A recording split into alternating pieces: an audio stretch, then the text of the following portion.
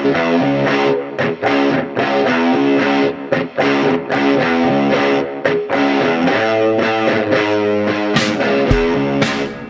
do you not know that the unrighteous will not inherit the kingdom of God? Do not be deceived, neither the sexually immoral, nor idolaters, nor adulterers, nor men who practice homosexuality, nor thieves, nor the greedy, nor drunkards, nor revilers, nor swindlers will inherit the kingdom of God. And such were some of you. But you were washed, you were sanctified, you were justified in the name of the Lord Jesus Christ and by the Spirit of our God. 1 Corinthians chapter 6, verses 9 to 11. Welcome, everybody, to The Christian Optimist. My name is Pastor Raef, and I am really thrilled to be with you again here today. Last week, we had a wonderful interview with a member of our church, Tom, who shared much of his story about coming out of drug addiction to heroin on the streets of Chicago, how Jesus got a hold of his life, really transformed him. I think one of the things I appreciated and have heard feedback from some of you of what you appreciate about that episode was his vulnerability. In a little bit, he kind of brought us into a world that many of our listeners might not have much familiarity with. And for those who got the podcast who do have familiarity with that world, I know they were deeply encouraged just hearing what Christ can do to a life and how he can change it. Well, I have another interview for you today, and that's with another member of our church, Dennis. I've been so blessed to meet Dennis over the last few months as he's been at our church. Dennis wrote a wonderful book called Glorified Rubble that tells his story and a little bit about how Christ really changed him. And his story, Tom's last week was about his drug addiction, but Dennis's story really revolves around a different topic, and that is around the topic of homosexuality. And I have been so blessed getting to talk to Dennis and hear his heart for how God has changed him, how God has worked in him, how God has given him just a great desire to honor Christ with his story and all that God's doing in his life. And so, Dennis, I'm thrilled to have you here today. We are, as usual, in my kind of makeshift studio here in my office. Sorry I don't have some kind of cool studio at the top of the John Hancock building to invite you to, but we're here, and I would love to start today with just kind of opening up to you. We're going to go to a number of different routes in our conversation today. I think we'll end up talking some theology, some history. I think at some point, I think we're going to be talking a little bit about Karl Marx and his role in this, people like Sigmund Freud and their role in this as well. And we can talk about culture, but I'd love for our listeners to kind of be brought into your story. And so I'm just going to open up to you. Can you kind of take the first half of our time together and share who you are and tell us about your life and what God's done in your life? Well, thank you. The publisher of my book, Westbow Press, required that I use a pen name because of the topic of homosexuality and how volatile that is today, and also because I really take a look at LGBTQ and its attack on God's ordinances, and I also look at and explain where much of their fodder comes from, what they believe and why they believe it and how that's crept into culture. And it comes through Sigmund Freud, which I will explain later. First, I want to say that I don't want anybody to think or to feel sorry for me, because what I'm going to share, it's kind of tragic, but it also is interwoven into God's salvation, Jesus' salvation, how he never leaves us, and how he can take even our sin, which sounds crazy, but he can, and work it out for our good and for his glory, because through it we learn his grace and his redemption. So the name that Westboro required, that I took for my pen name, is my grandfather's name, Patrick Laporte. I'm half Italian and half German, but trust me, the German must be in my big toe because it didn't come out. I think we have a ongoing some kind of duel between the two of us cooking our family tradition spaghetti sauce. Yeah, there we go. Yeah, I love having people over to eat. Okay, the premise of what I want to explain is really I think can be taken from Judges 6:25 through 26, and it's an amazing story how God told Gideon to tear down the altars of Baal.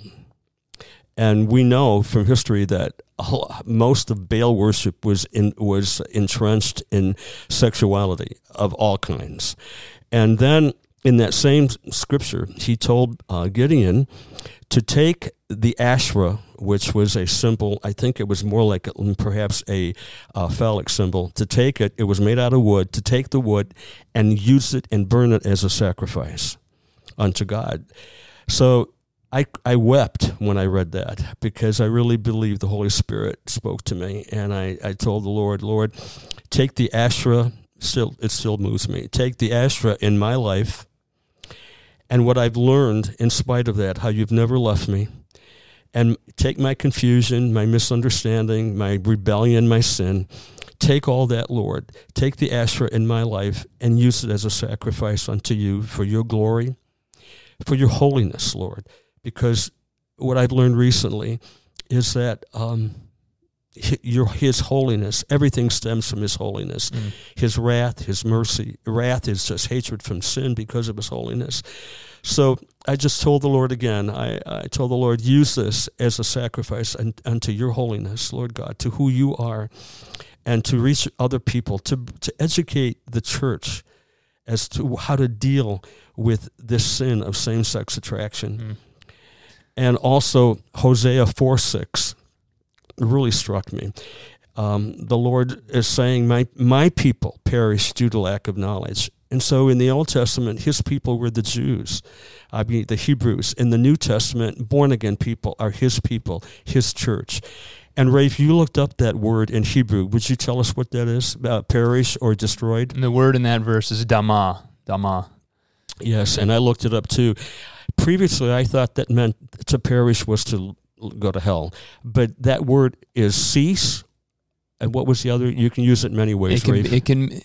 So most words have a range of meaning, but it can mean to destroy, to pause, to cease. It has kind of a range of meaning. Yeah, and in relating this to my own life, I didn't know how to move forward in my Christian growth because of same-sex attraction, and I was perishing. Not that I was going to hell or that I was thumbing my nose at God. I just did not know how to deal with it. And then Jeremiah 6:14 explains why. And I know this is going to sound harsh, but it's really the truth. The Lord told the leaders of Israel, the priests, the teachers, the rabbis, whomever those people were, that you have healed my people's wounds only slightly. And that's what has happened, I believe, not only to Christians, born-again believers who struggle with same-sex attraction, but I think it goes across the board. And I know this is going to sound harsh, but for some reason, and we have talked about this, Raef, there's been a lack of desire for theology, and it's been replaced by a therapeutic so-called gospel. How I can feel good going to church, how Christian music makes me feel good so I won't be threatened when I hear the gospel. And also, it's almost got confined to this type of God who wants me to feel good, who wants me to prosper, and a God of love, which He is a God of love, but He's so much more than that. He's a God of holiness, justice, righteousness, wrath, vengeance. All those things are a part of God. And so how can we really love God if we don't know who He is, if we have Him stuck in just one corner of His attributes? Yeah. That verse you use from Hosea, I use when I teach systematic theology. So my people perish for lack of knowledge of God's word, lack of knowledge of God. And you're right. If we make God in our own image, so if we say this is who we want God to be, we want Him to affirm these things about us, whether it's something about sexuality, whether it's something about gender, whether it's something about our ideology, our vision for justice, you name what that is. If we say we're certain God is what we want Him to be, what we've done is we've made God in our image, and we've committed idolatry. Yeah. And we haven't worshipped the one true God. The role of a follower of God is to look at God as He's declared Himself to be, in all of His perfection, His holiness, His majesty, His perfection, His eternality, His immutability, and then to arrange and organize our life according to that standard. Yes. And I think you've gotten after that. So tell us. Well, I mean, those are wonderful verses. Well, and this is all building up to, I will tell you this, but this is really important to me to get this across. Up until about 4 years ago, when I began writing the book, I was introduced on YouTube to Rosaria Butterfield. And she is a former gay activist, a brilliant college professor at Syracuse University, and she came to Christ in the late 1990s, and she's now married and to a pastor's wife, and I've actually visited them in their home in North Carolina. She's married to Kent Butterfield, and although I understood about homosexuality coming out of our Adamic nature, she just really crystallized it, and we're going to talk about that later. I want to talk about that later, but that got me to want to write about my own life. So I started writing this book more like a memoir to me. And God taught me as I went. And I'll explain this later. I cried out to him. I said, Lord, I have been trying to find a healing to make me not to erase my same-sex attraction for decades, and so have a lot of other people, not only with same-sex attraction, but I have so many friends, Raef, who I respect in the Lord, who are looking for this cosmic grace that somehow is going to, like osmosis, get into their flesh and remove the desires and keep them from sinning. I mean, it's prevalent out there because we don't understand what's happened to us in the new birth and how that residue of what I call original sin rubble, what we've inherited from Adam, still plays in our lives. And so when I cried out to God, I said, God, I'm tired of going to counselors. I've had demons cast out of me. I blamed it on my mother. I blamed it on how I was raised, and none of it's worked. I'm still back to where I am in ground zero, and I'm tired of it, Lord. That's what started me. Well, what's interesting is you could take that with almost any sin. I think whatever the sin is, I think people go in cycles of sin where they just get to almost the end of their rope and they realize there's nothing I can do to stop myself from this particular sin. And I deal, a lot of times when I'm counseling young men and they're struggling with pornography, it's the same thing. Heterosexual, homosexual, whatever it is, they're struggling with this, some kind of sexual perverse addiction. They can't stop it. Yeah. And the issue is they're doing everything out of their own strength and their own might. Right. And plus, I just didn't have a good foundation on who I was in Christ. I didn't understand. We'll talk about this later. So get us backwards. Yeah, I think we're jumping ahead to the end of the story. We are. But I would love for you, tell us your story. I will. So anyway, that got me to write the book. Okay. So we'll come back to that. I was raised a good little Italian-German boy in Toledo, Ohio. I never remember not believing in Jesus. And I loved him in my own way. I was an altar boy. And if any of you were an altar boy and know the terror of not being able to get that last candle lit before Mass, then you know what I went through. Altar boy in the Catholic Church. Yeah, in the Catholic Church, yeah. And I went to Catholic grade school and high school. And if you'd have asked me, did I believe Jesus was the Savior? Yes. Did I believe virgin birth? Did I believe that the Bible was the Word of God? Yes. But I never knew what it meant to be born again. And there was a part of me that was terrified of God. I don't know if they still do this, but in the Catholic Church at that time, there's a cycle, what they call epistles, and they're taken from Scripture. And around Thanksgiving, that time was set apart to talk about the end of the world. And I would get sick to my stomach. I didn't want to go to Mass because it so terrified me that God was coming. It was incredible. So what happened was when I was 14, I had a sexual encounter with a man who was 21. Oh. And it wasn't sodomy. It wasn't like penetration or anything. But there was enough that I had been like a B+, almost an A average student. I went into my sophomore year, and it was like when that happened, it was like my will, the very core of who I was ripped out of me. I began to stutter. My mother had emotional and mental problems all of her life, even almost to the point when she died in 1985. Shock treatments.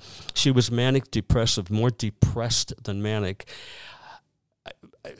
Time after time, I still can remember the horror of going up to the psych ward and hearing the chains and they were padlocked, and then being led into there and seeing these people walking around in zombies, like zombies from their drugs, and the floating cigarette smoke. It was like One Flew Over the Cuckoo's Nest. Yeah. And then I would see my mother, not somebody's mother, my mother, like a zombie, and so, and then she would come back and get better, back and forth.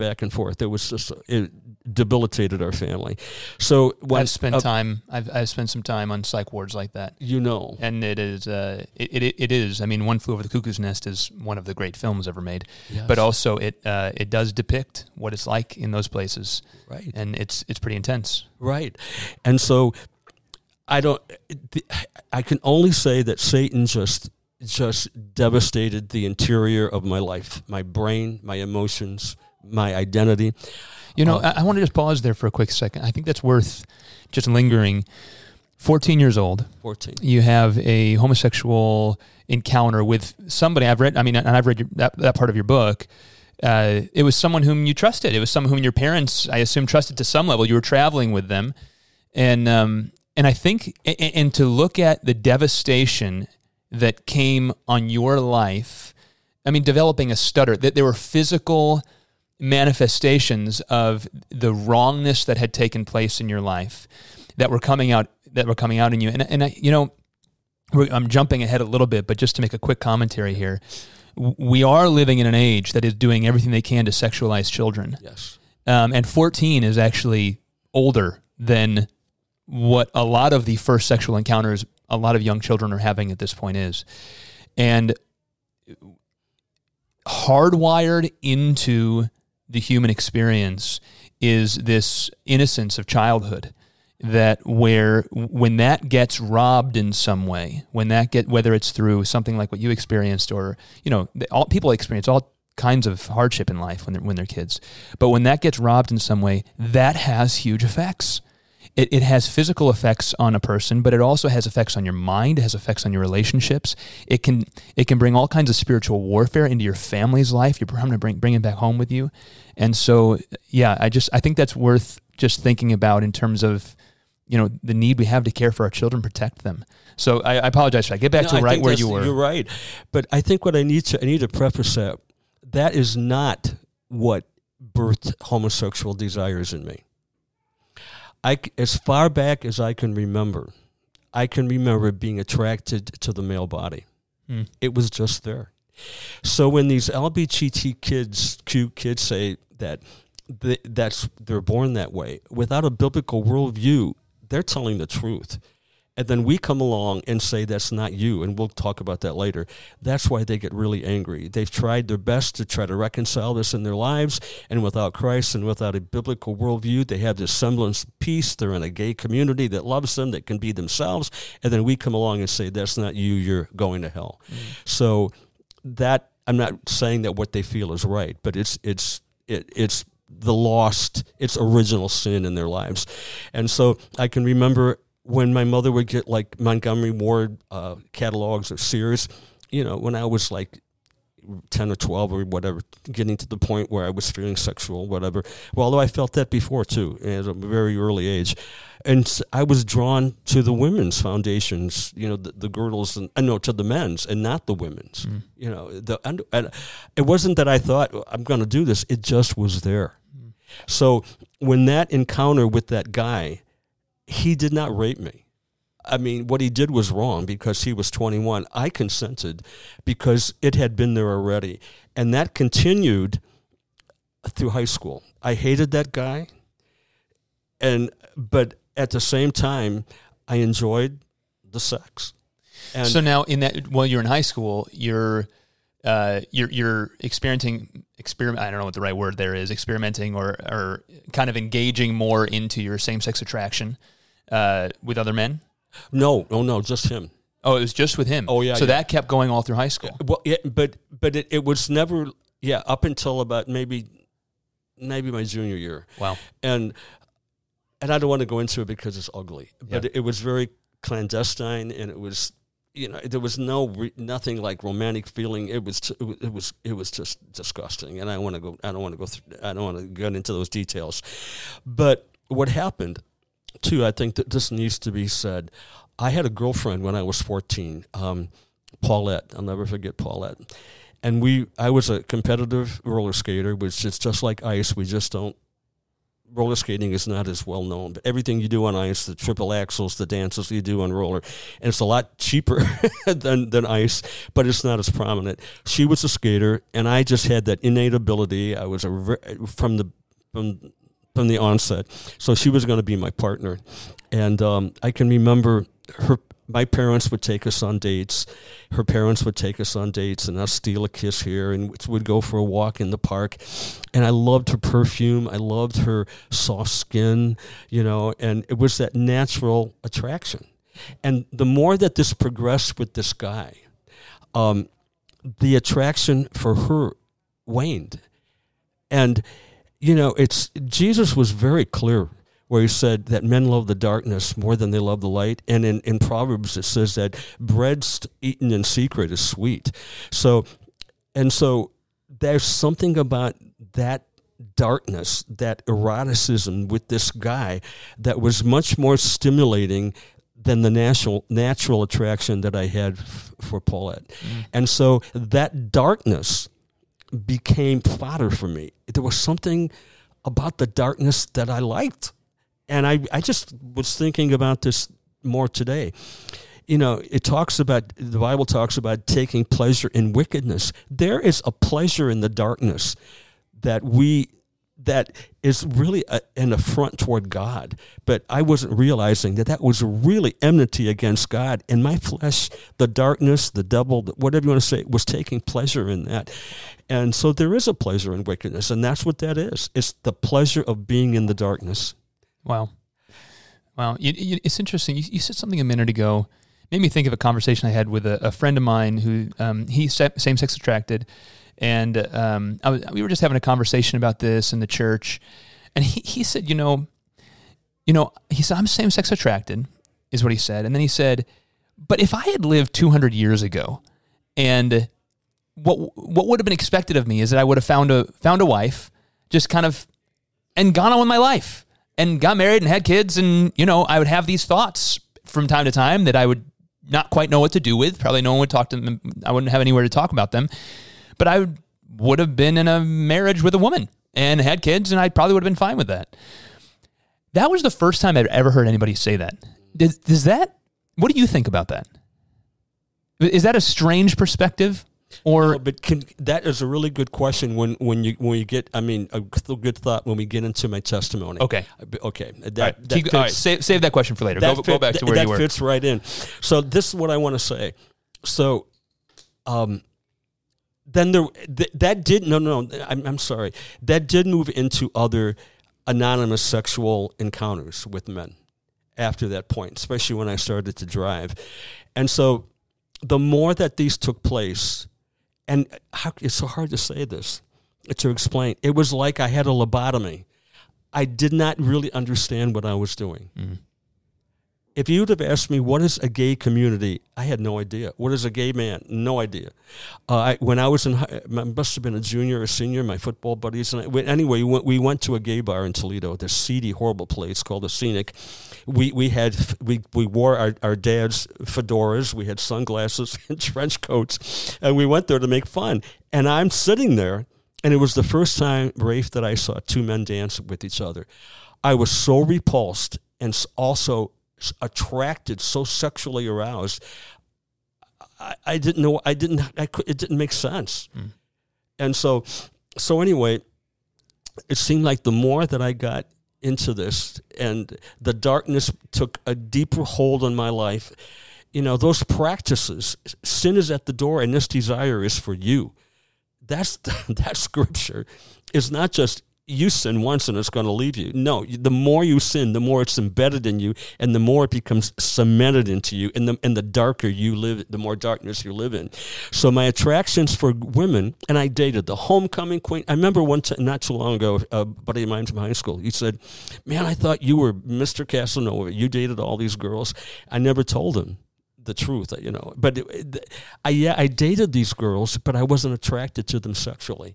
What I had felt for Paulette almost completely left. I could tell a beautiful girl, and I had encounters with girls later on, sexual encounters, but it all fell short of the eroticism and the intensity of same-sex sex. Now, all of this during this whole time of high school, your original kind of I'm hesitant to call it Christian upbringing, but like your sense of God that you had when you were a little boy, your sense of Christ that you had of your little boy, even though you didn't understand the born again experience yet.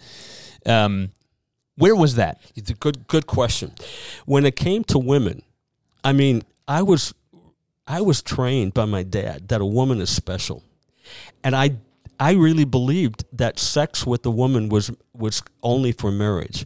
And so I had this respect for women. I believed that they had to be treated tenderly, and I think that the girls liked that when I dated them.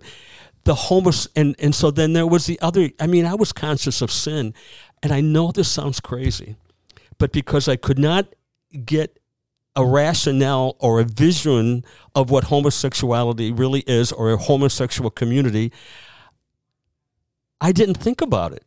I mean, if you would have asked me, was it sin? I would have probably said yes. But here was my life with my high school friends, and I was really popular, and hanging out and dancing and all, and then dating all these girls.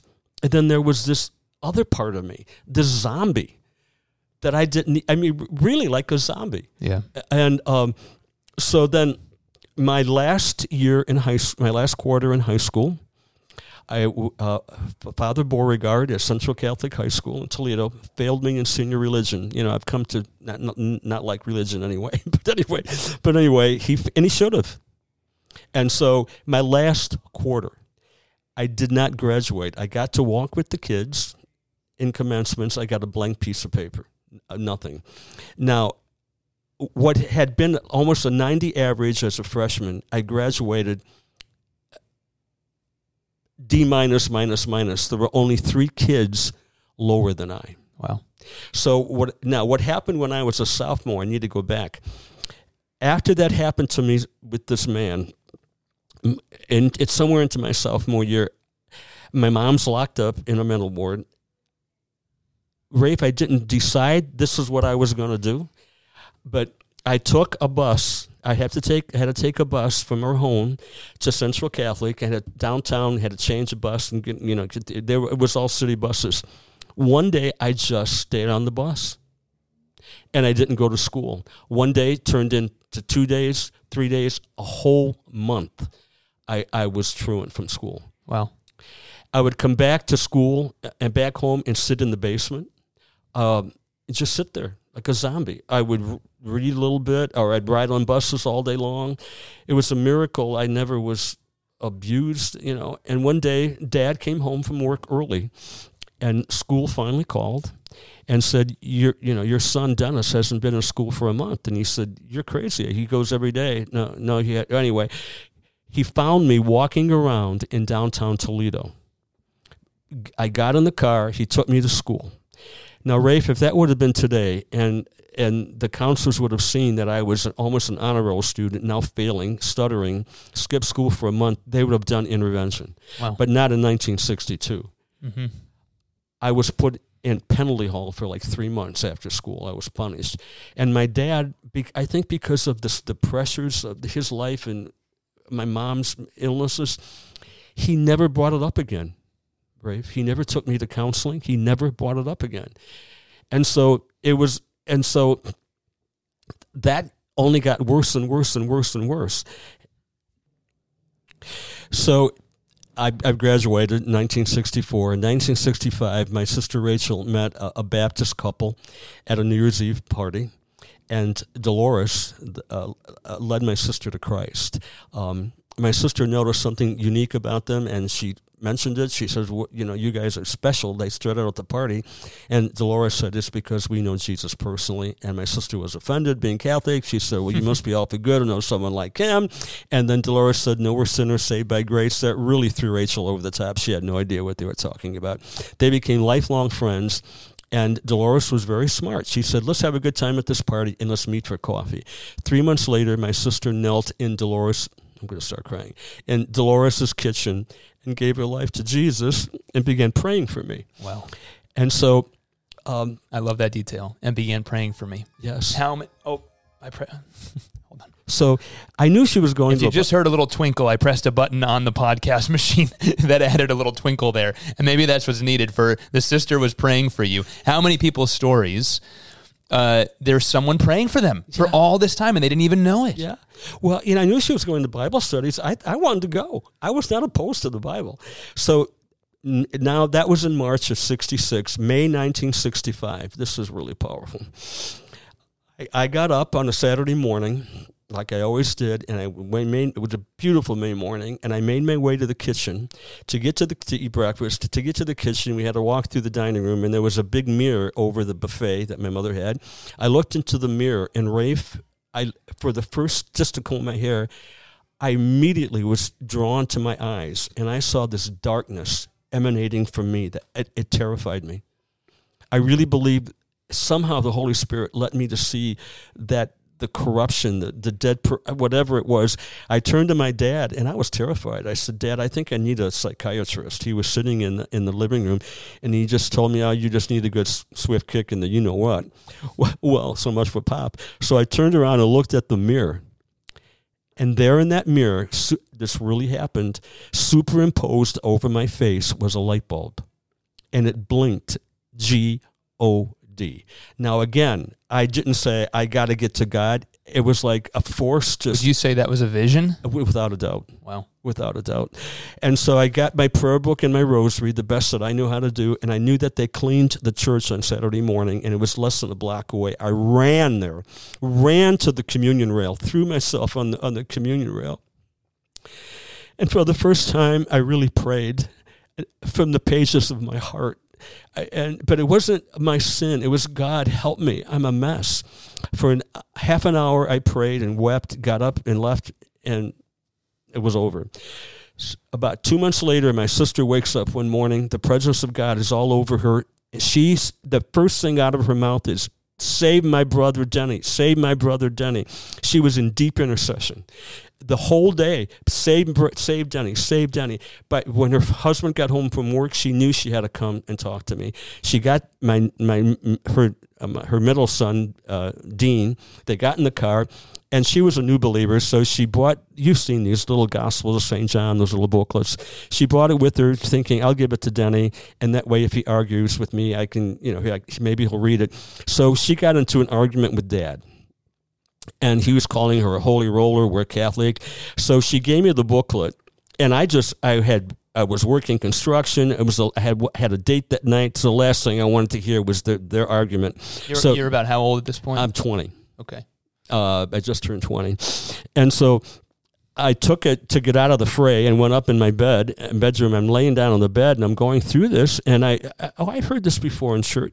When it got to John 10, the Good Shepherd, there was that famous illustration of with Jesus with the lamb on his shoulders. Now again, Raef, it wasn't that I thought, I got to get up and do this. See, I really believe in election, so that's a whole other thing. So, and I never heard about accepting Christ. I just got up from my bed, and I knew that I had to find Rachel. Now, Rachel's in the kitchen weeping, thinking that she had failed God, getting ready to go home. She hears me pounding down the steps, and she goes, Denny's going to lambaste me.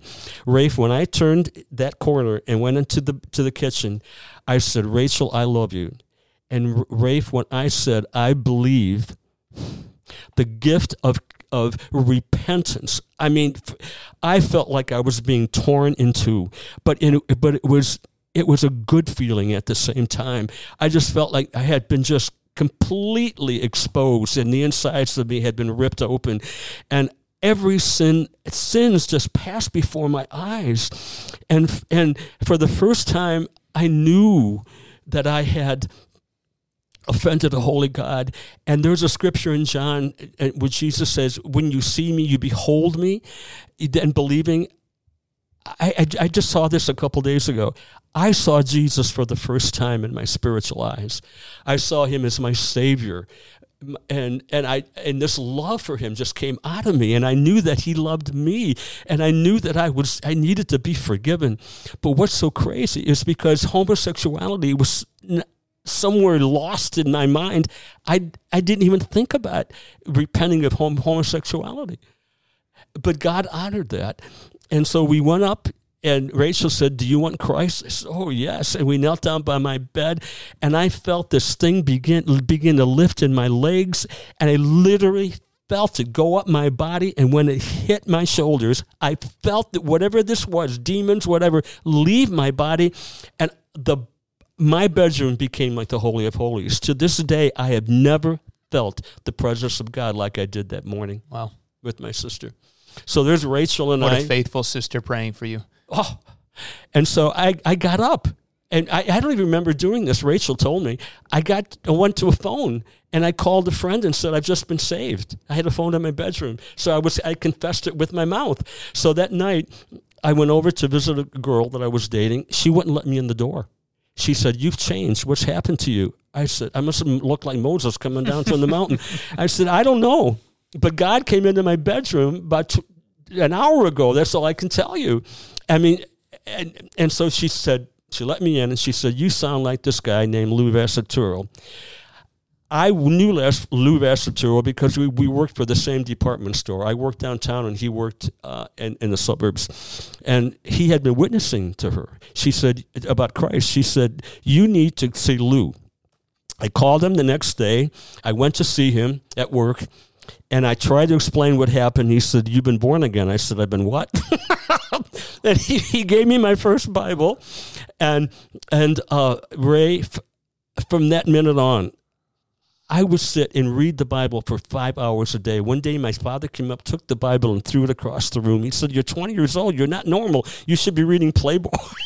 I just could not get enough of the Word. So he invited me to go to this church, and I'm now Catholic. I had never been in a church that was not Catholic because I believed non-Catholics were going to hell, and it was a mortal sin to go into a non-Catholic church. So he said, "Well, if you don't want to come on Sunday, why don't you come to the prayer meeting on Wednesday?" So I felt a little safer. So I went, and it was the Christian Fellowship of Toledo. It was an old Union Hall. And so I walked up, and there were no icons. It looked like a union hall. And so I'm thinking, this is church?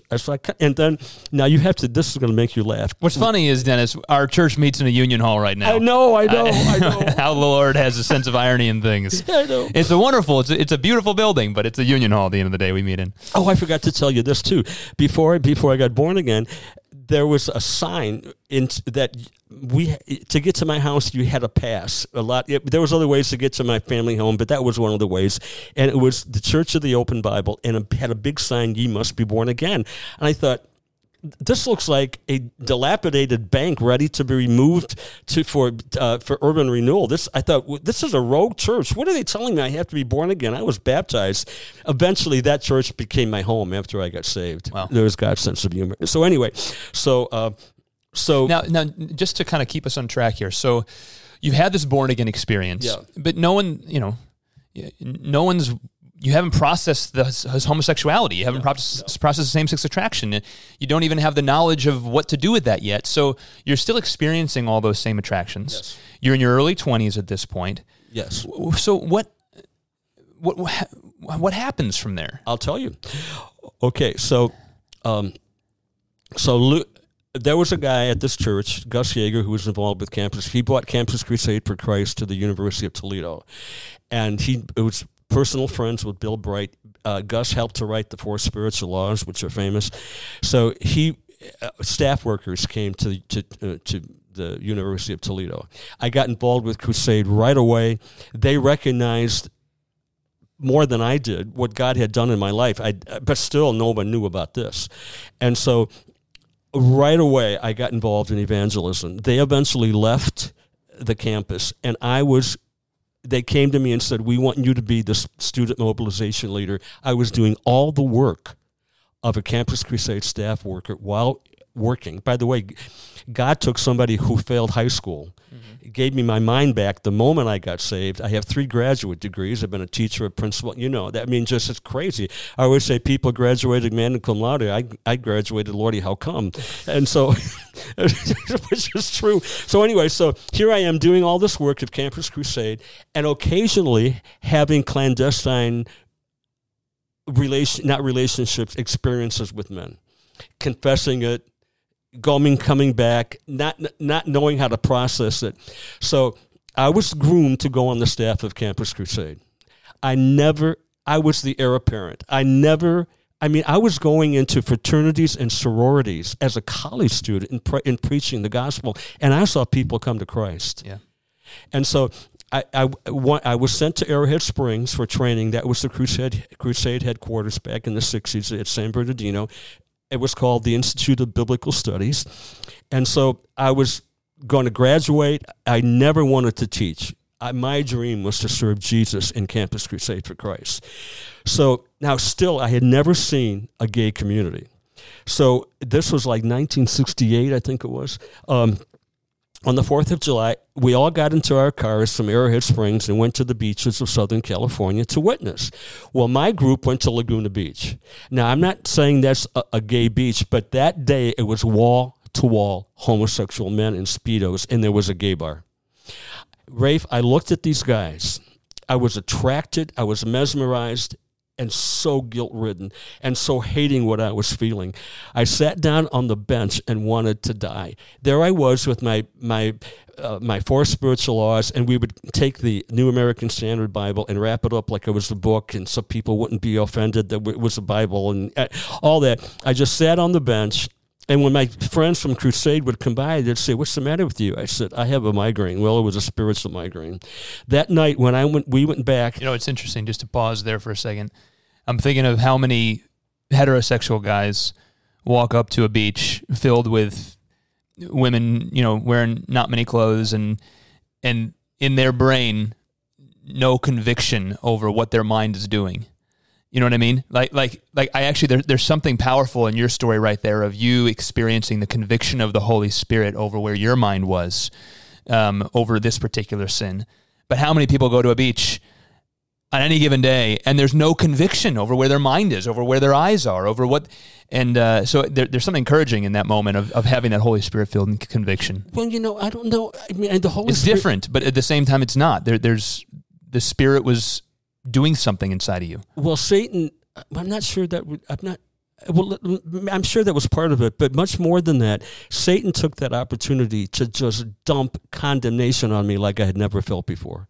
To the point I felt like I did have, I was, to the point I felt so condemned and so guilt-ridden and so dirty. It was lower than what I felt before I got saved. Wow. So Satan came in there and beat my brains out with it. And at the same time, I'm sure the Holy Spirit was convicting me too, but there was Satan right there because I didn't have a rationale to process it, to fight against it. I just received it all. And so when I went back that night, and we went back and we were supposed to share the people that we talked with and met on the beach, I went to my room. I wanted to die. I'm not suicidal, but that's the closest I've ever thought about wanting to kill myself. Wow. I'm serious. And I thought, if I tell anybody, and they're going to send me back to Ohio, they're going to kick me out of Arrowhead Springs, I won't be able to go on staff.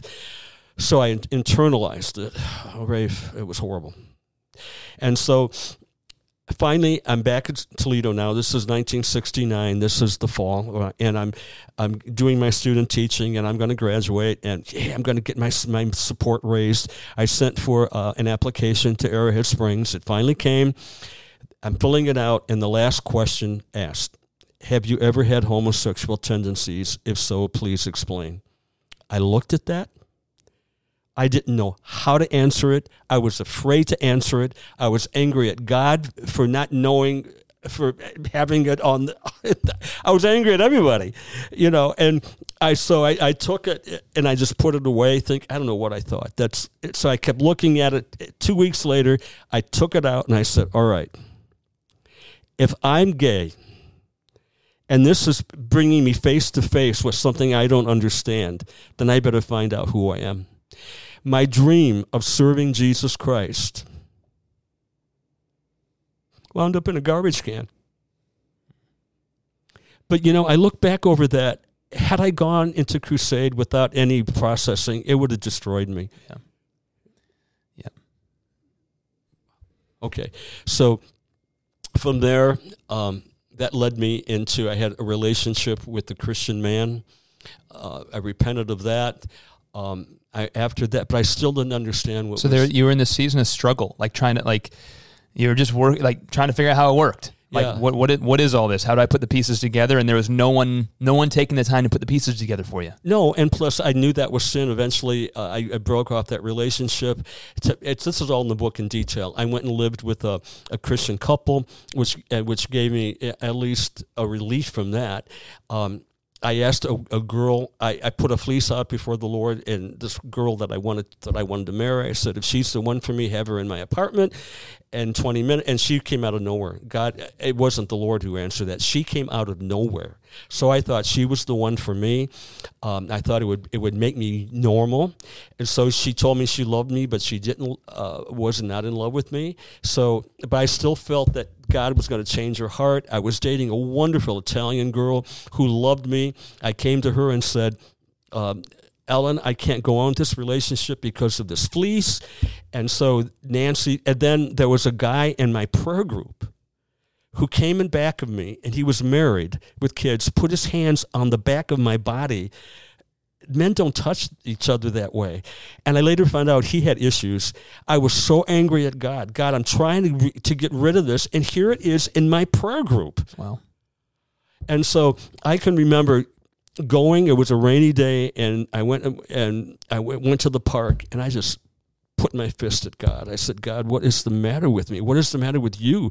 Well, I had gone to a Christian retreat during this time in Georgia and met a woman who we got into the same prayer group, and there was something about her that was kind of different. I wasn't sure what it was, but when I got back and she was living in Raleigh. When I got back to Toledo, I called her. I just wanted to be normal. And I said, will you come and visit me? And she said, yes. And she did. And so the people that I was renting a room from knew the guy that I was involved with, but they didn't know. They thought we were just friends.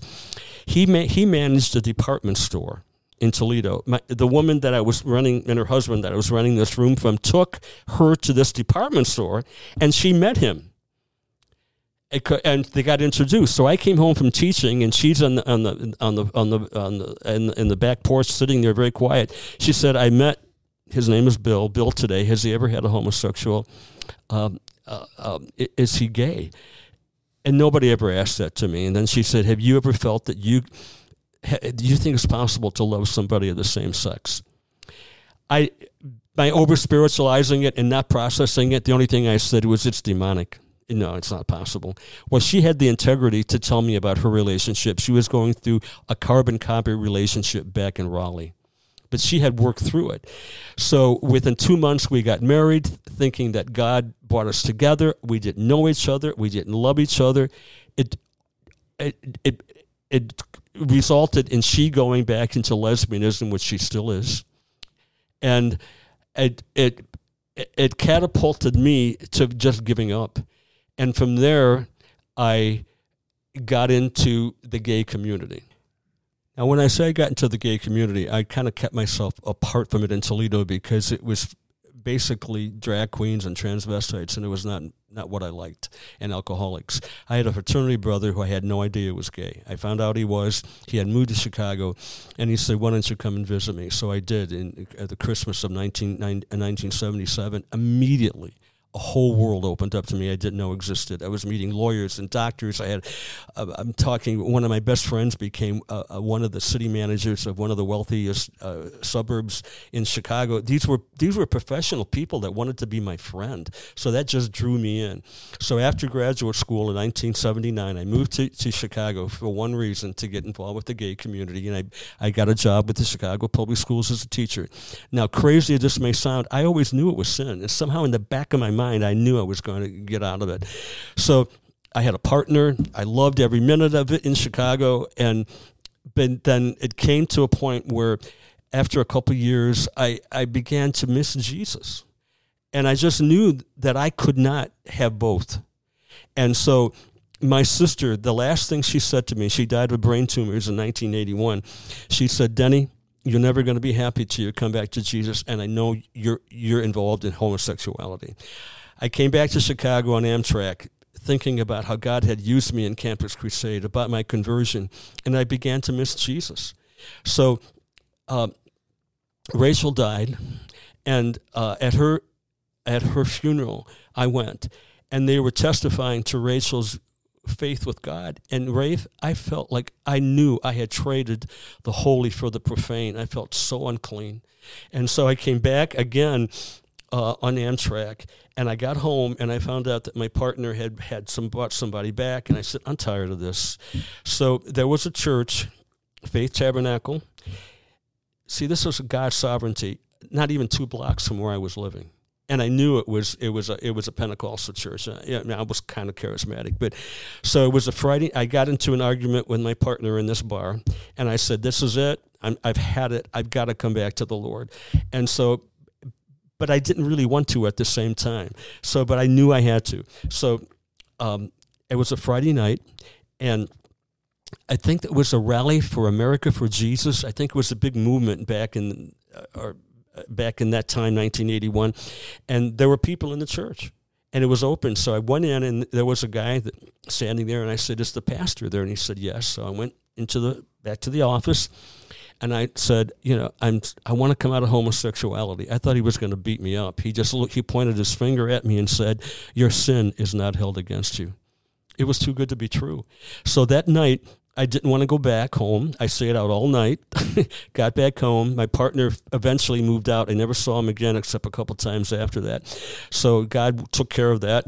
That was Friday. That Sunday, the next Sunday, I went to Faith Tabernacle. I'm sitting at the service, and I knew that I had to go to the altar to renew myself and to repent. But I was afraid. I thought they were going to start casting demons out of me. So I thought, I'll just wait, and I'll call Pastor Smith and see him next week. Well, the woman next to me touched my hand, and she said, "You really need to go forward." And I did. So I got to the altar, and the altar worker I think he was from Yugoslavia. He didn't understand. I'm not here to be born again. I'm here to come out of I'm a prodigal. I want to come home to Jesus. The next thing I knew, I asked Pastor Smith if I could have the microphone. Now, this was an altar that had a big stand high, a stage. I walked up on the stage, I took the microphone, and I confessed my sin in front of 1,000 people. Wow. I said, I need to come out of homosexuality. I want to be free from this. And he called the whole church forward. This is, there's a Holy Ghost church and there's a Holy Spirit church. This was a Holy Ghost church, where people got emotional. So I had more hands laid on me than you could imagine. So those dear people brought me in. They loved me. They embraced me. But I still didn't understand how to deal with this. So make a long story short, I really felt that I should leave Chicago, and I did for about 8 years. Okay. And so I came back in 1991 with another degree in counseling. I come back to Chicago. I felt like I had lived in New York. I got engaged, knew it wasn't right. I wasn't ready to be married. That was really difficult because we really loved each other, but I knew I didn't want to keep her at risk. She knew about me. I had been involved in an ex-gay ministry, which we'll go into in a little bit. So anyway, I come back to Chicago, kind of afraid, but feeling still pretty strong. The minute shortly after I got back, I found that my partner had died of AIDS 2 weeks before I came back. Our social circle, every one of them, Raef, had died of AIDS except one that I knew, that we knew. One of my friends was a Catholic priest, died of AIDS. And I knew that there was a whole cadre of Catholic priests that would go to this gay bar that was real popular on Sundays after Mass. And so, I knew that was rampant within the Catholic Church. And so during those periods, I was back in church. I was at Park Community Church. I told a few people I was struggling, trying to walk the walk. And was, in a way, kind of a leader, I suppose. I don't know. But anyway, did very well, got great jobs with the Chicago schools. I became wealthy, lived in the Gold Coast. And then I retired and went back to Toledo and struggling still. And then one day I heard the end of Rosaria Butterfield's testimony on Focus on the Family. And I didn't want to listen to the rest. I thought it was going to be another, I was abused by men. I turned to women. My life was a gay mess, but I thought I'm going to listen to her. So I found her on YouTube. Afterwards, I was on my knees praising God. She was the first person that I ever heard that equated same-sex attraction to original sin, and that it was a manifestation of of that, and that those feelings are real, but they're not true. Those feelings are feelings of the flesh, and I still didn't understand all that. But let's work through that. So help us, and I'll bounce off you here a little bit. But walk through that idea that homosexual desires are connected to original sin. Raef, this leads up to what I believe my book is a backdrop of my life to reach far, far beyond same-sex attraction. There's a lot more than I believe God wants to use this book for in my own life. And so this is going to lead up to that. I failed to mention that I had been involved in ex-gay ministries. And they started about the same time, and this all fits in, in the early 70s, right in the early 1970s, right after gay rights became dominant within our culture. That happened because a gay bar in 1969 called the Stonewall in New York was raided, and up until that point, the police would just kind of intimidate. Well, people intimidate the people in the bars. Well, for some reason, people got tired of it. There was a huge riot. That opened the door to gay pride, gay rights, and at the same time, people like me, but people, born-again Christians, began stepping out of the pews while gay people would step out of a closet wanting help. The church didn't know what to do with us, so a lot of those people formed ex-gay ministries. The biggest was Exodus. Right. And 40,000 people, probably worldwide. And so the ex-gay ministry that I was involved with was nothing about what my book was about. It was Freudian. You need to go back and look at your damaged emotions. You need to see your relationship with your mother or your father, on and on and on and on. Nothing about dealing with same-sex attraction as something that is of the flesh, that has to be dealt with, like as the Puritans say, mortified and put to death. So I had done all that, got tired of it, knew it was not right, and so I thought, I'm going to write this book. I'm going to write a book about this, and maybe I'm not sure why, but it was really my memoirs, and so that's when I realized through Rosaria and her teaching about original sin. This is what she said. She said, "Our feelings can be real, but they're not true. There's forbidden love. We're forbidden not to love the world. We're forbidden not to love money. So there are feelings that we should know are forbidden because they're not under God's word." So as I wrote the book, I had this idea about how can I explain how you can have a romantic feeling for the same sex to somebody who thinks that sounds insane. This one, not a vision, but I saw this in my head, a down power line. Before Adam sinned, our spirit was connected to God. It was our modem. So all that God created flowed out of Adam and Eve. It's just because of who they were. When they sinned, term for that is original righteousness. Yes, and it's a really important idea here. Is that the beauty of what Adam and Eve had in the garden is we can't quite imagine it fully. It was every thought was godly, every desire, even the first motions of their heart were godly. Let me read this little passage to you real quick from a book I'm reading. Okay. So here's Thomas Boston, a Puritan. He says, "Oh, how did light shine in Adam's holy conversation to the glory of the Creator, while every action was but the darting forth of a ray and beam of that glorious unmixed light which God had set up in his soul, while that lamp of love lighted from heaven continued burning in his heart, as in the holy place, and the law of the Lord, put in his inward parts by the finger of God, was kept by him there, as in the most holy. There was no impurity to be seen without, no squint look in the eyes after any unclean thing. The tongue spoke nothing but the language of heaven. And in a word, the king's son was, quote, all glorious within, and his clothing of wrought gold." We can't... Now here's the thing. That will be returned in full at our glorification. That's what Adam had. Not even the first motion. There is no inclination of his heart towards any unclean or impure thing. Then he sinned.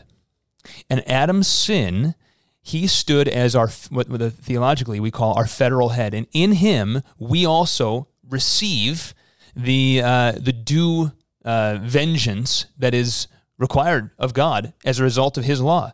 God has wrath upon man because of our sin, and we've inherited a sinful nature. So when you talk about original sin, we're not talking about the first sin a person commits. We're talking about the sin that Adam committed and our inheritance of a corrupt nature, a nature that thinks wrong, that feels wrong, that relates wrong, that misunderstands God. Every part of us has been wholly corrupted in our nature. And so I wanted to give some of that context here to say who we were before Adam fell, and now who we are after Adam fell. And then we can talk about who we are after we believe in Jesus, but providing some context for you. Right. That's perfect, because I've often thought that the reason why Adam and Eve did not know they were naked is because they were clothed in the Shekinah glory of God. And when that left, when they sinned, that left. I don't know. But anyway, so in what I talk about in the book is that, it's when that was connected, just like a power line, when it's connected to its source and it's going to its right destination, it's not corrupted.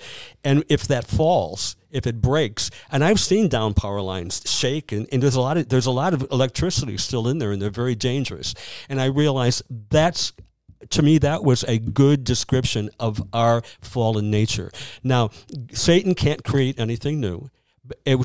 So that down power line, our old nature is everything is they're in there. It's God in the original design, but now that we're not connected to God, so it flowed naturally like it did through Adam and Eve, it gets us into big time trouble, and we're naturally pulled away from God. Okay, and so I also the other day got thinking about a thumb drive. I put a thumb drive into a computer and it came up corrupted. The internal working of that thumb drive was still there, but the internal workings of it they were corrupted, and that's our nature. So let's say you're counseling a young man who's experiencing same-sex attraction. Let's say someone's listening to this on this podcast right now, and they're experiencing same-sex attraction. They've become a follower of Jesus. They don't quite know what to do with these feelings they have. How do you counsel that young man? Oh boy, this might take another. Just let me put this briefly. Where I am today is because I finally understood that sin is not necessarily what we do. It's a state of being. It's a condition. And what flows out of that condition is the corruption of our nature, the corruption of our feelings. I heard someone once say, we sin because we're sinners. We're not sinners because we sin. Right. It's the corrupt nature that comes first. That's the wellspring from which our sin flows out of. And that's what it means to be born again, because we're taken out of Adam, that dead nature. To be born again is to be risen from the dead. Yeah. And to be risen and given new life in Christ. Now here's the rub. A lot of Christians don't understand that when that happens, you're a new creature in Christ. You're taken out of Adam. You're no longer under the dominion of the control of your old nature. But what's left over is the residue of that damage that's still in your flesh and in your mind. And the heart is not just, to believe with your heart is not a heart that beats. It's our whole being. So when we get born again, it's just not our heart, Jesus, come into my heart. Our whole being is changed in the sense that we are a new creature. We have a hunger for God. We have the Holy Spirit. We can understand the Bible, but there's still that residue, and that's what it means to work out our own salvation in fear and trembling. Personal sanctification is working out that brokenness that came with us, that damage that we received by inheriting Adam's nature. And David said that I was born in sin, and my mother birthed me in iniquity. She didn't have an extra affair. He was born in sin. He was conceived in sin. Conceived in sin. And this is important. So what you're describing is the new nature, but the residue of the old nature that remains in the follower of Jesus. And you said this really well. When a person believes in Jesus, they get a new nature. That's an ontological change. It's not just this pie in the sky, great, I have some new spirituality about me. No, Jesus actually changes our corrupt nature and gives us a new nature that thinks rightly, that affects rightly, meaning like our affections are changed, our relationships change. You can go through the mind. Every part of you now is new. The challenge is that the old nature is not completely done away with. It lurks. and it creeps and it claws at us, attempting to bring us back. Oftentimes in the New Testament, Paul refers to that as the flesh. It's our old fleshly way of thinking, of feeling, of emoting, of relating, that claws at us and tries to say, behave like you used to behave before you had this new nature. And that's where a lot of the source of temptation comes from, is from our very own flesh. And so the Christian life is this battle, which is why what you said earlier, Paul very often would say, put to death the deeds of the flesh. And what's he saying? He's saying, Christ has already crucified your old nature. Now put to death the deeds, like put them to rest. Let them be dead, right, which is what their true state is. Right, and what was crucified was that condition that we were in Adam. We're not rebels against him anymore. We're his children.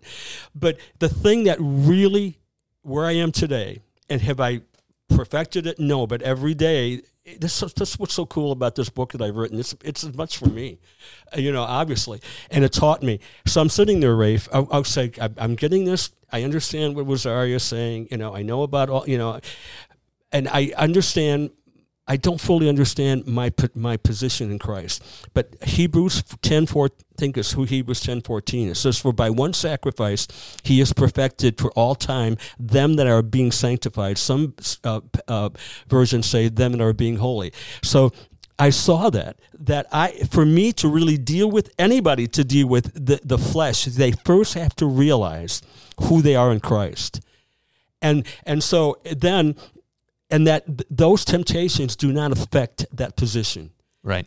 And Satan will, and if you don't know that, Satan's going to come in and beat your brains out. And so then I'm still praying, Lord, okay, I think I got this, but what about these feelings? What does it mean to put to death the flesh? How do I do this? Is it through prayer? Do I go to counseling? I've tried all that. It just became crystal clear. The moment we're born again, our will, which was dead in Adam, is made alive in Christ. And from the moment we're born again, our will has been freed to choose obedience. I never saw that. I'm sorry, I'm pounding. I never ever... You're an Italian. You move with your hands. If you're hearing a thumping behind, Dennis speaks by hitting the table. Hey, goodbye. Sorry, pass the meatballs. Anyway, so I saw it. I saw it. 2 years later, I'm learning from Steve Lawson that Martin Luther had written a book about it called The Bondage of the Will. Yeah, Steve Lawson is a well-known preacher and pastor. God showed me that. Now, in the book, I talk about that, not because I got some kind of special revelation. That's cult start. Now, wait. Bring us back, though. So the question I asked is, how are you counseling this young man? Okay, I'm doing you're describing that. Okay. This is what they have to know. Is that just because they're born again does not mean that they're not going to be tempted by the flesh. In the book, I call it original sin rubble. And I think that every Christian has to realize that change comes through obedience, not praying to become obedient to change. That's what I had done all my life. That's what Christian counseling had taught me. That's what the ex-gay ministries had taught me, that somehow by unlocking why I feel these feelings, I was going to change. No. And another thing that opened up to me was Romans 6:19. It says to present, this is what I will tell them, to present our bodies unto righteousness, which leads to sanctification. And what is sanctification? Do I then get changed to become this raging heterosexual chasing every girl down the street, or just some former lesbian just sit there languishing for her Prince Charming to come and take her to her make-believe castle? No, it's to be conformed to the image of Christ. Yeah. And so now within that context, does that mean that the temptations go away? So first of all, I would tell them, you have to know what you were in Adam. You have to understand original sin. You have to understand that you've been taken out of that in Christ. And then it's in Romans, to consider yourself dead to sin but alive unto God. So to consider myself dead to sin, and that's my old nature. That's Adam. That's not the part of me that just rebelled against God. That's not us anymore. So what I do, and I will tell them, don't be focusing on your same-sex attraction. Yeah, you got to recognize it. I did that all my life, and it got me nowhere. You got to see that you're alive unto God. In the midst of that temptation, that is not who you are. Yeah. You are not a homosexual. You are a child of God, and you are alive unto God. In the midst of that, I'm going to cry. In the midst of that temptation, And that's how you can say no, because your will is free to say no. And when you walk after the Holy Spirit, like it talks about in Romans and in Galatians, he does the inner work. But our will, by choosing not to sin, and I had heard that before, but I never understood it was my will was equipped to do it. I thought I had to force myself and beat it. I had the wrong idea. And all of a sudden I realized, you're right. I've been praying for grace, and I stand in grace.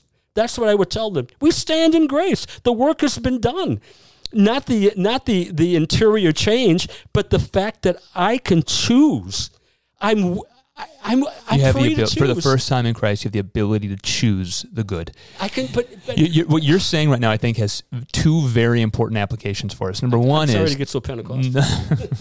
Sorry, it's just zealous for the Spirit. Yeah. One is for the person who might be listening who's homosexual to know this truth and to be able to say, this is who I now am in Christ and what God's enabled me to do. And I love the line of, we're called to walk in obedience. We're called to walk in obedience, and obedience fosters more obedience. Obedience to God fosters a desire for obedience. It fosters a desire for a heart to be more in line with God. And it does change the affections. It changes what you desire. But I think this is also helpful for the heterosexual community. Totally same thing. Who very often, and I'll apply it specifically into this conversation, although you can apply this to every temptation that any human being ever faces. If you're tempted towards alcohol, you're tempted towards reckless behavior, the same concepts apply. But I think particularly with the gay community, I think heterosexual Christians, it's kind of like we don't want to talk about it because we don't know what to say or do. And that's a shame, because it puts a lot of men and women like you who have experienced same-sex attractions into this kind of like isolated, lonely spot where they almost become the lepers in the community, where God forbid they say they're being tempted by the old flesh. And for the heterosexual community to say, wait a second, there's different categories of sin. We can talk about alcohol. We can talk about drugs. We can talk about pornography. Homosexuality is a category of sin. It's talked about very often in the scriptures. But the affections work the same way the other ones do. We're born again to a new and living hope. We have a new ontological change in us. And yet, the old flesh will still oftentimes tempt us in many different ways. For the same-sex attracted person, it'll tempt them in certain ways. For the person who was prone to alcohol, it's going to tempt them in certain ways. And I think being able to relate on that level opens up doorways and pathways to brotherhood and sisterhood that just flow. Because you and I have two wildly different experiences, and yet we have very similar experiences. Because we have the same story in Jesus of what he's done in our life, overcoming the various sins and passions of the flesh that we each had differently. Raef, you hit it right in the head, and I know we're running out of time, but this is so important to me. I think this is almost more important than what I'm saying. What I said about in Romans, and knowing that obedience brings change, and because it partners with the Holy Spirit to do the inner work. When I hear, and I love John MacArthur, don't get me wrong, but many times when he and other men like him, who I totally respect and I've learned so much from, talk about homosexuality, they stop in that. What you said, Rome, it's in 1 Corinthians, and such were some of you. It leaves people like me thinking, then, am I really born again? What do I do with myself? So he came out with a booklet called Hacking Agag to Pieces. It's a metaphor for how we should deal with sin in our lives. And he said that the greatest challenge a Christian has is dealing with indwelling sin in the flesh. Yeah. I talk about that in the book. I wrote that 2 years ago in my book, that you can't cast out the flesh, you can't counsel it away, you can't pray it away. It has to be put to death. And so the church is, if he would just come out, and other men like him, and would just come out and say, I don't know why we missed it, but we didn't share this. Maybe we took it for granted that you get people with same-sex attraction would understand this applies to you. That would be if the church has been silent about this. I don't know why, and I wish I found out. I wish I knew why. Well, I think that might flow into an interesting conversation that I'd like to move to. But if we go back to that just for a second, God also does and can change affections. What I mean by that is that over the course, let's take whatever sin anyone's dealing with. Over time, the more you walk in obedience, the desire to appease the flesh that might claw onto you diminishes. right? And that's what's happened in my life. I mean, even like for example, let's say your struggle is with pornography, right? You're struggling with pornography. I can't tell you how many people I know who they had a deep desire for pornography. They began to walk in obedience to God, pray faithfully, listen to the Holy Spirit, have accountability, but they chose to mortify the flesh and to live in the Spirit. And now, years later, pornography makes them sick.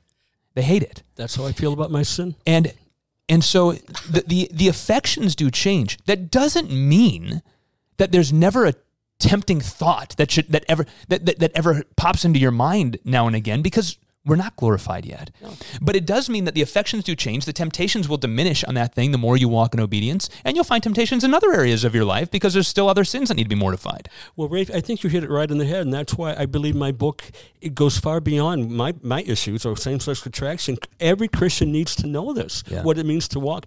Now, I think this is going to sound mean. I don't want it to be. But because the church, there was some guy on YouTube, I just caught the end of it, it's some Christian leader, I can't remember who it was, but he said, for some reason, we have not accepted the fact that a truly, genuinely born-again believer can be attracted to the same sex.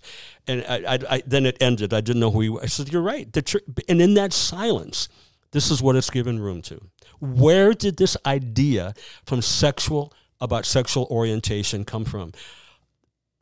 I learned this from Rosaria, and I looked into it. In the late 1800s, there was a. Now, wait a second. Before you go there. This is what I would tell a counselor. I know. Counselor. Before you go there, I want to make sure we clarify that point so for our listeners. And so, born again believer can experience attractions or temptations to a person of the same sex, and those temptations and attractions are sin. I think that has to be said. They are sin. Yes.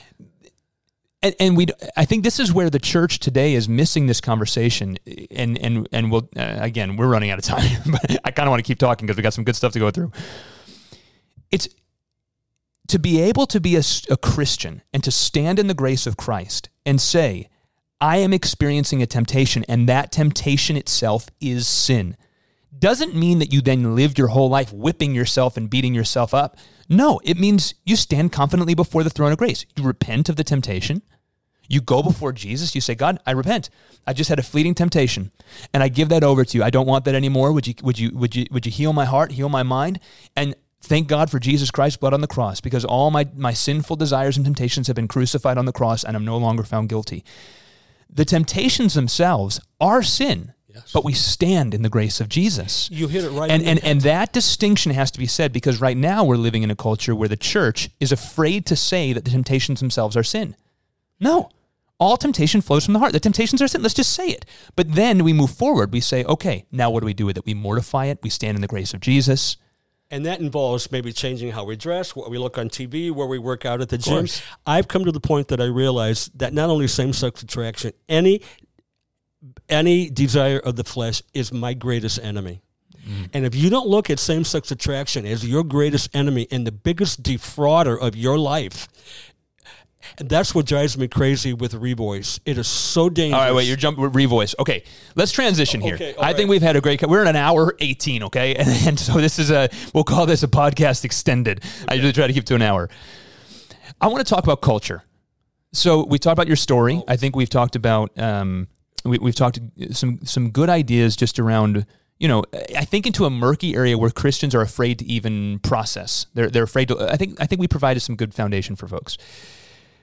We're living in a hypersexualized culture. Not only hypersexualized, but the LGBTQIA+, the acronym just keeps growing.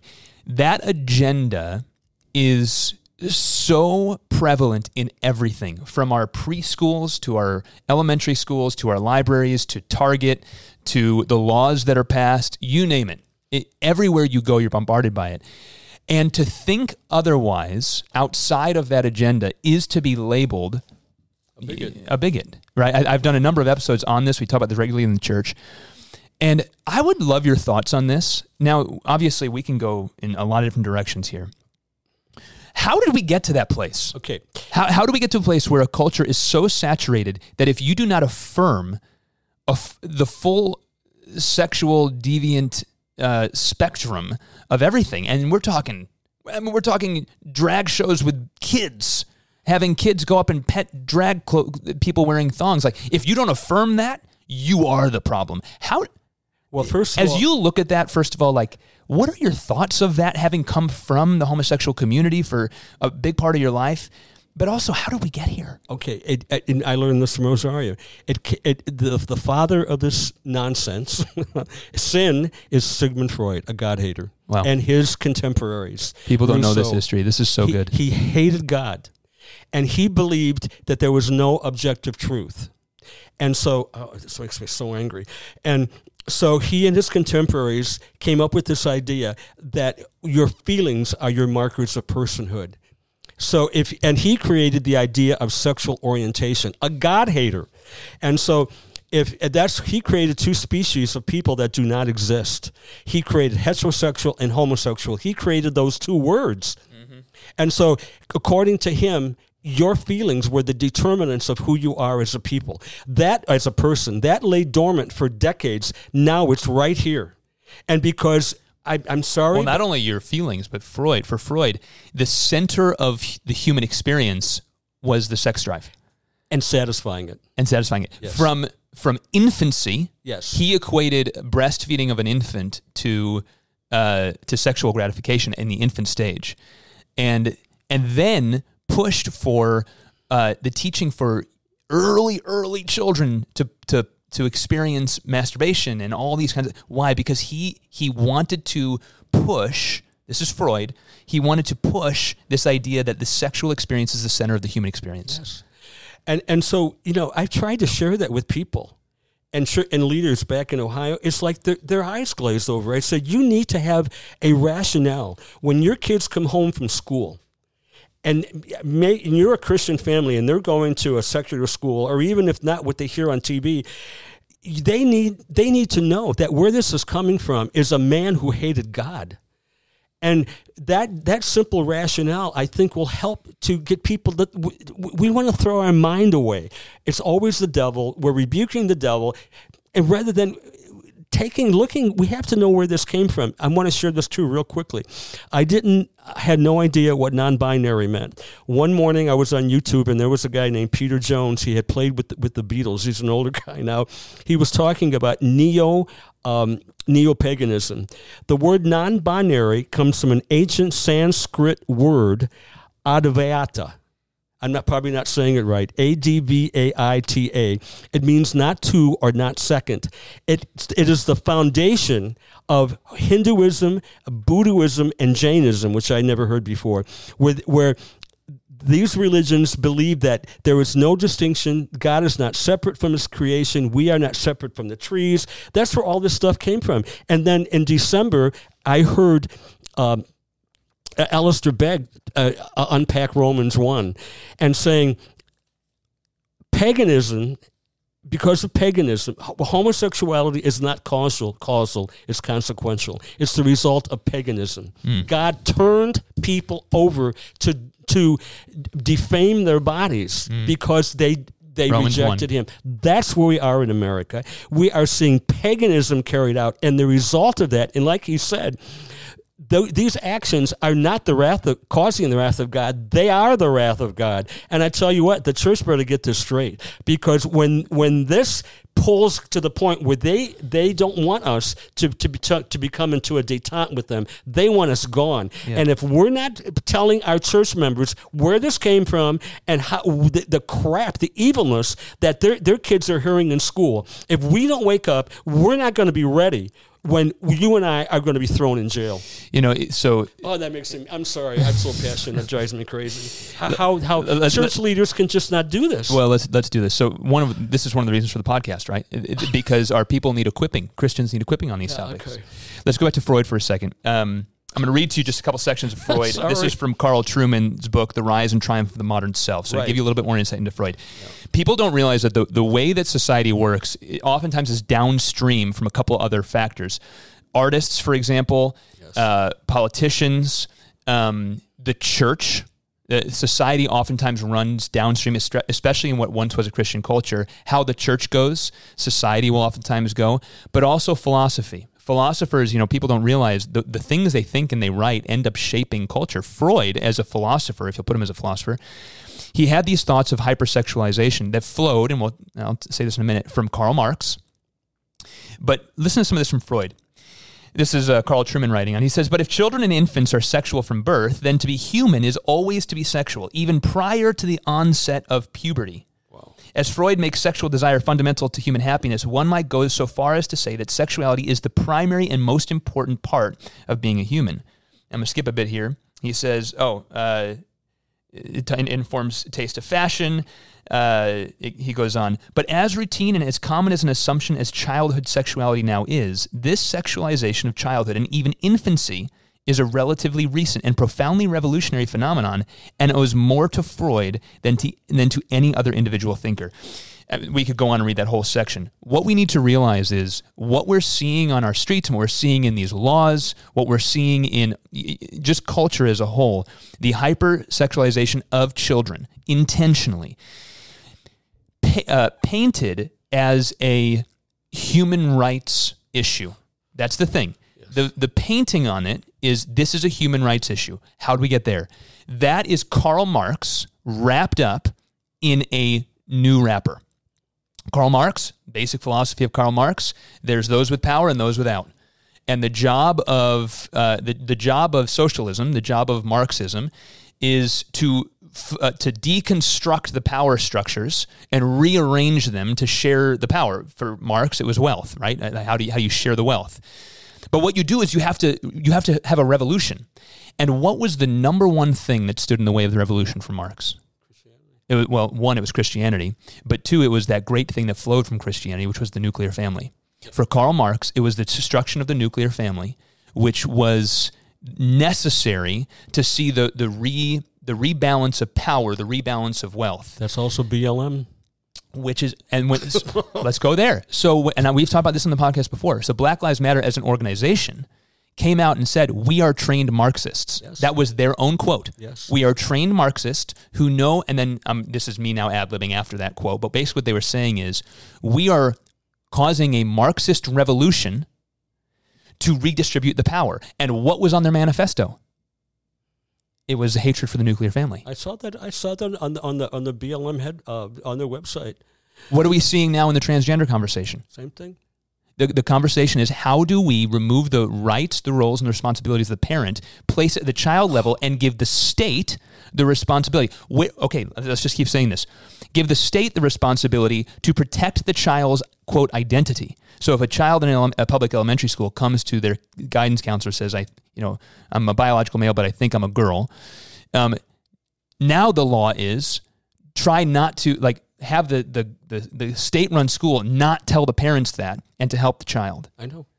In California, a law was just passed. In fact, I was going to do a whole episode on this. A law was just passed that if a parent of a child now does not affirm the child in their desire to become transgender, it can be considered child abuse to the degree that the child can be removed from the parent's home. Yes. Where does this come from? It's the idea that the state is a better parent of the child than the parent. Yeah. This has played out already.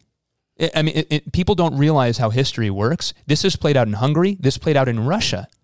The entire communist Russian regime was built on the premise. It built on a number of premises. It was built on Marx, but it was built on the premise that parents don't know how to parent their children. The state needs to parent their children. They tried it, and it failed.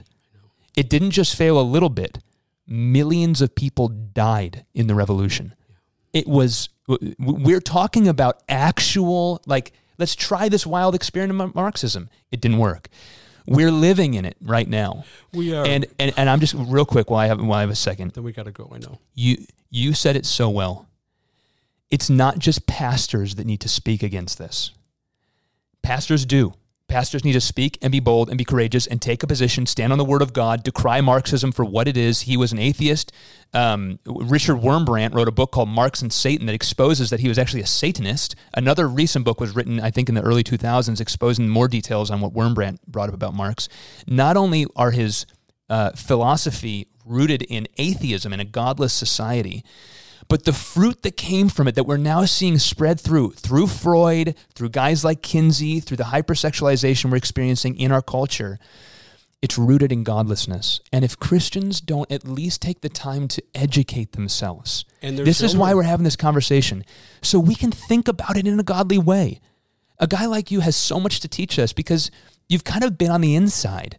You've seen this thing for what it is. As a Christian, too. As a Christian, and you've seen the goodness of Jesus, the transformation in your own life of what Christ can do to a heart, to a mind, to a soul, to the affections, to the temptations.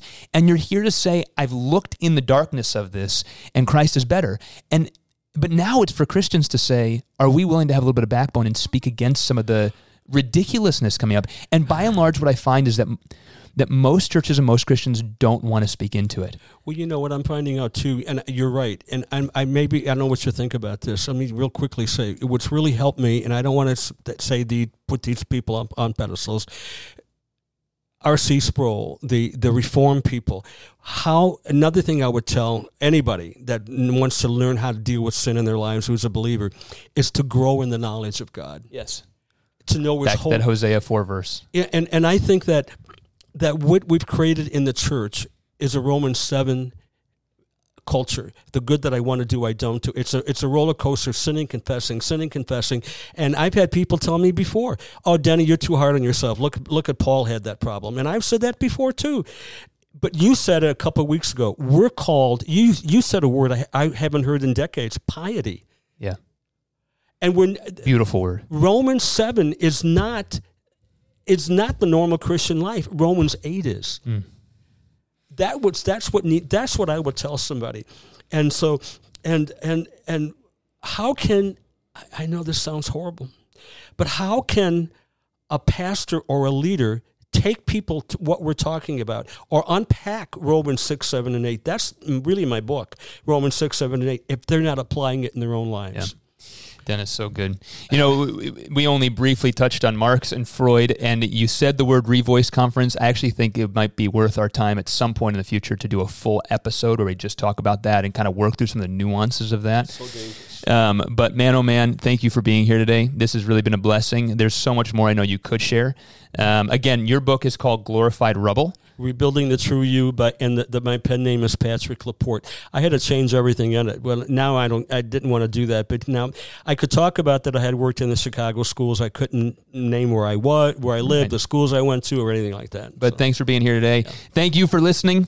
I do hope and pray that this equipped you, that this served you well, and that you're able to think rightly on the Word of God and on Scriptures, and as you look at our culture, how to navigate this faithfully.